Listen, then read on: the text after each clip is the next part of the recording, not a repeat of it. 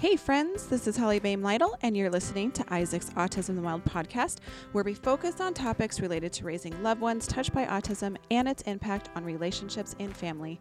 I'll be sharing some of my personal parenting experiences, raising my son Isaac, who passed away in 2007, as well as an entirely different parenting experience as I now raise my son Caleb, who never ceases to blow my mind with his beautiful autism perspectives. So grab a drink and join me as I interview this week's panel of exceptional autism parents.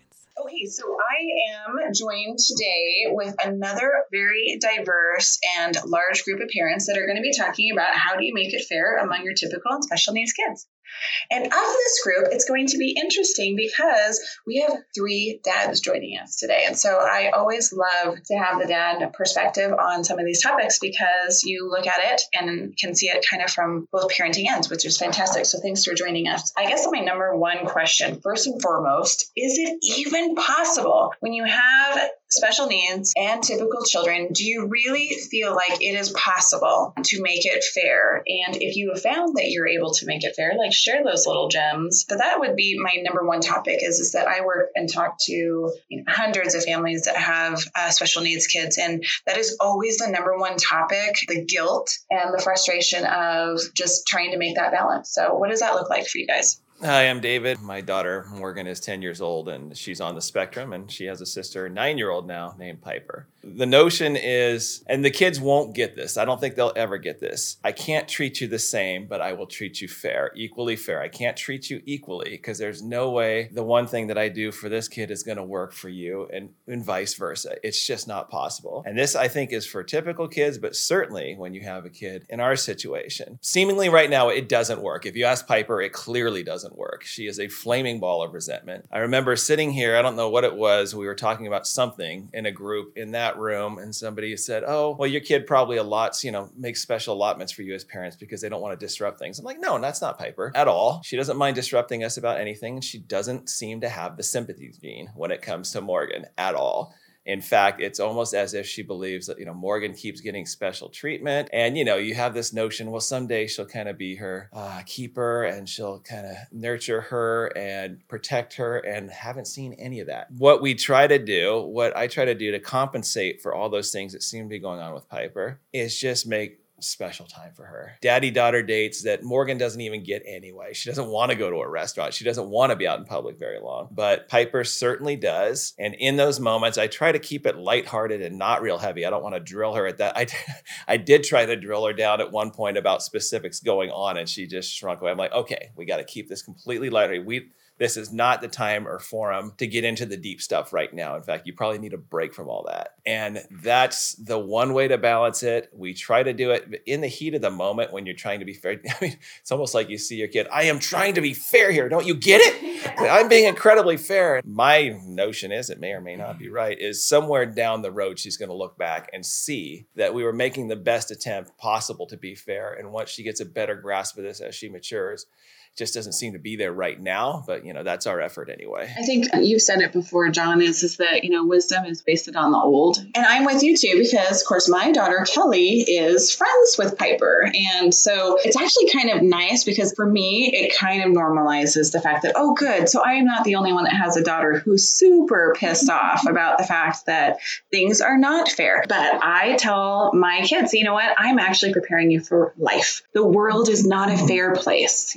As much as you would love for it to be fair and equal among everybody all over the place, all over the world, it's never going to be that way. And unfortunately, how that plays out here is that Caleb is different. And, as such, we have to accommodate that differently. But I also try and point out to Kelly is that, there are things that Caleb can't do. For instance, I don't feel comfortable leaving Caleb home alone. I would feel more comfortable leaving Kelly, who's just 8, home alone, so I could run to the store or, oh my gosh, my friend, I got to go pick them up at the airport, and drop them off real quick, and feel way more comfortable leaving Kelly home alone. Whereas with Caleb, it's like, Caleb, get in the car. You know what I mean? Caleb, get in the car. I get that you're older and you're 10. And Caleb actually is really frustrated because it's like, I don't want to go. I just want to stay home. And he gets mad because he's not allowed to have those benefits. Like I would be more, or sometimes, this is probably not the best parenting move, but I have had to say, okay, I have to go run and do something real quick. Kelly, keep an eye on Caleb.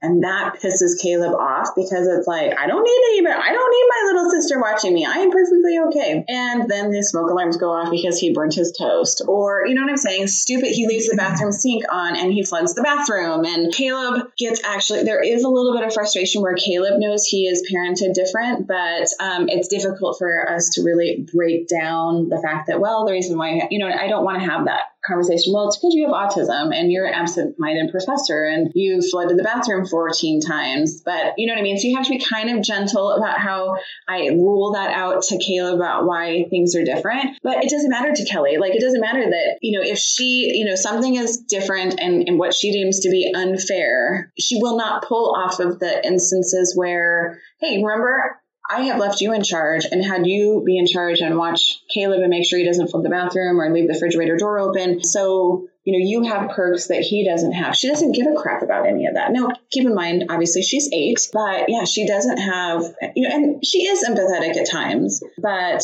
yeah, I don't know. It's very frustrating. Hi, I'm Tanya. I have an 8-year-old with autism, Logan, and I have a 5-year-old, typical child. And right now, my kids are at the age where my 5-year-old is still young enough. He doesn't really realize they are parented a little bit different, but he's only 5. Right now, with Logan, I have to spend extra time with him working on things, working on school stuff, whereas Colin just started kindergarten, but he doesn't get that extra time. Yeah, I think my daughter tries to pretend like she's dumb, so I have to spend time doing her homework with her. And I'm just like, you've showed me how to do this to help your brother. So don't now pretend like you don't know how to do it just so that I have to spend time doing homework with you. That's the kind of stuff she does. It's so frustrating. So I totally know what you mean. I mean, things just come easier for Colin, so I don't really have to do the extra work with him. However, my kids are only 2.5 years apart, which is nice. Logan's biggest struggle is his social skills and working, and so they're brothers. They fight. They have conflict. And so the nice thing about that is we have a family meeting and we work it out together. Yelling escalates my child with autism, actually. The calmer you stay, the better you are going to have to get through to what's going on. Yesterday, they were fighting over a sword. And so we sat down and I didn't see what had happened. So I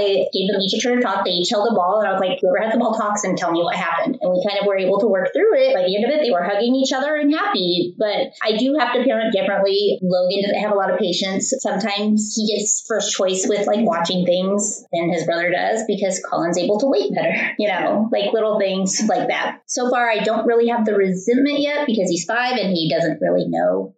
Carmen. I have a 19-year-old daughter named Amy who is nonverbal autistic, and we do have 2 sons. And I'm here with my wife, Shelly, and we're a little bit farther along. I think it does get better. There's resentment at a younger age, and everything everybody said is perfectly right. You want to spend as much time with each of your children, and everybody's interests are different, and you just try to do the best you can. But as time has gone on, Riley, who's my youngest, I think had a little bit more difficulty with it just because I think he was the youngest. But as time has gone on, he steps up for Amy now, and he's still, a work in progress as far as trying to understand what's going on with his sister and why we have to spend more time at times or why Amy reacts the way she does. But it does get better, I think, as long as you invest the time in each of your children and really get involved in their interests so that they all feel like they're involved. Really, whatever interests he has, he's more sports right now. So obviously we go shoot hoop or spend time outside. With Jacob, it's also the same thing, but we're in a fantasy football league together. We do things together, which I think keeps you involved. And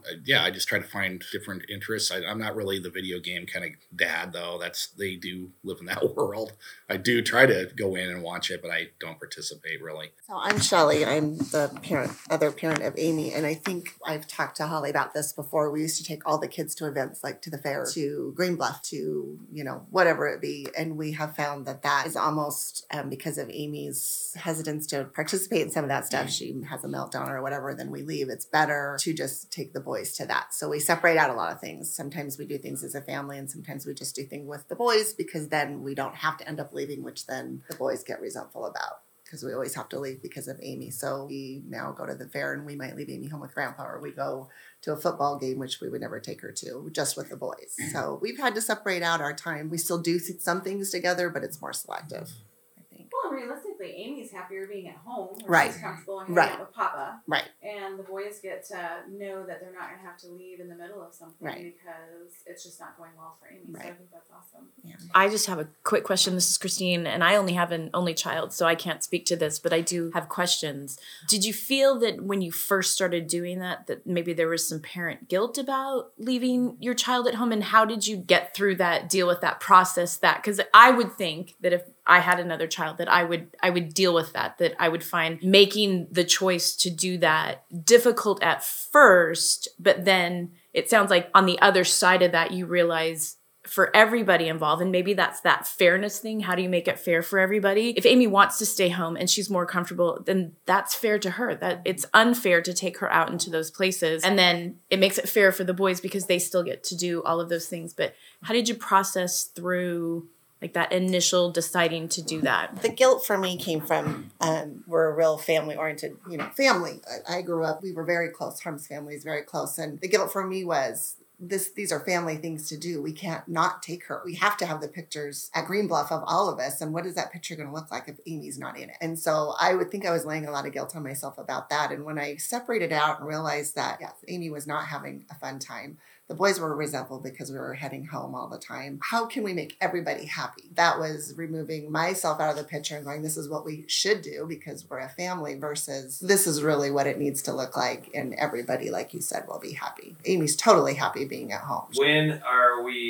When am I should say, giving in to the autism as opposed to doing something that's healthy for her? Meaning, should I have pushed her a little harder in this particular instance as opposed to letting her off the hook? This is just in my individual instance. Those are all those questions. That's the struggle. All of those questions. It's a struggle on every level. It's, Well, and But for us, it wasn't an easy we tried and Yeah. tried and tried, and then it was like, okay, this isn't working. And I think what happens down the road is you find the cues within that kid that lets you know they're telling you, Yeah. I am going to make this miserable for you, regardless of how much that you're going to try to educate, push, / advance me. Then you start figuring out the cues. So you learn that whole, when is it the autism, or when am I giving into the autism, and when am I really saying I am listening to what that my child is telling me, and that's I've got to honor that.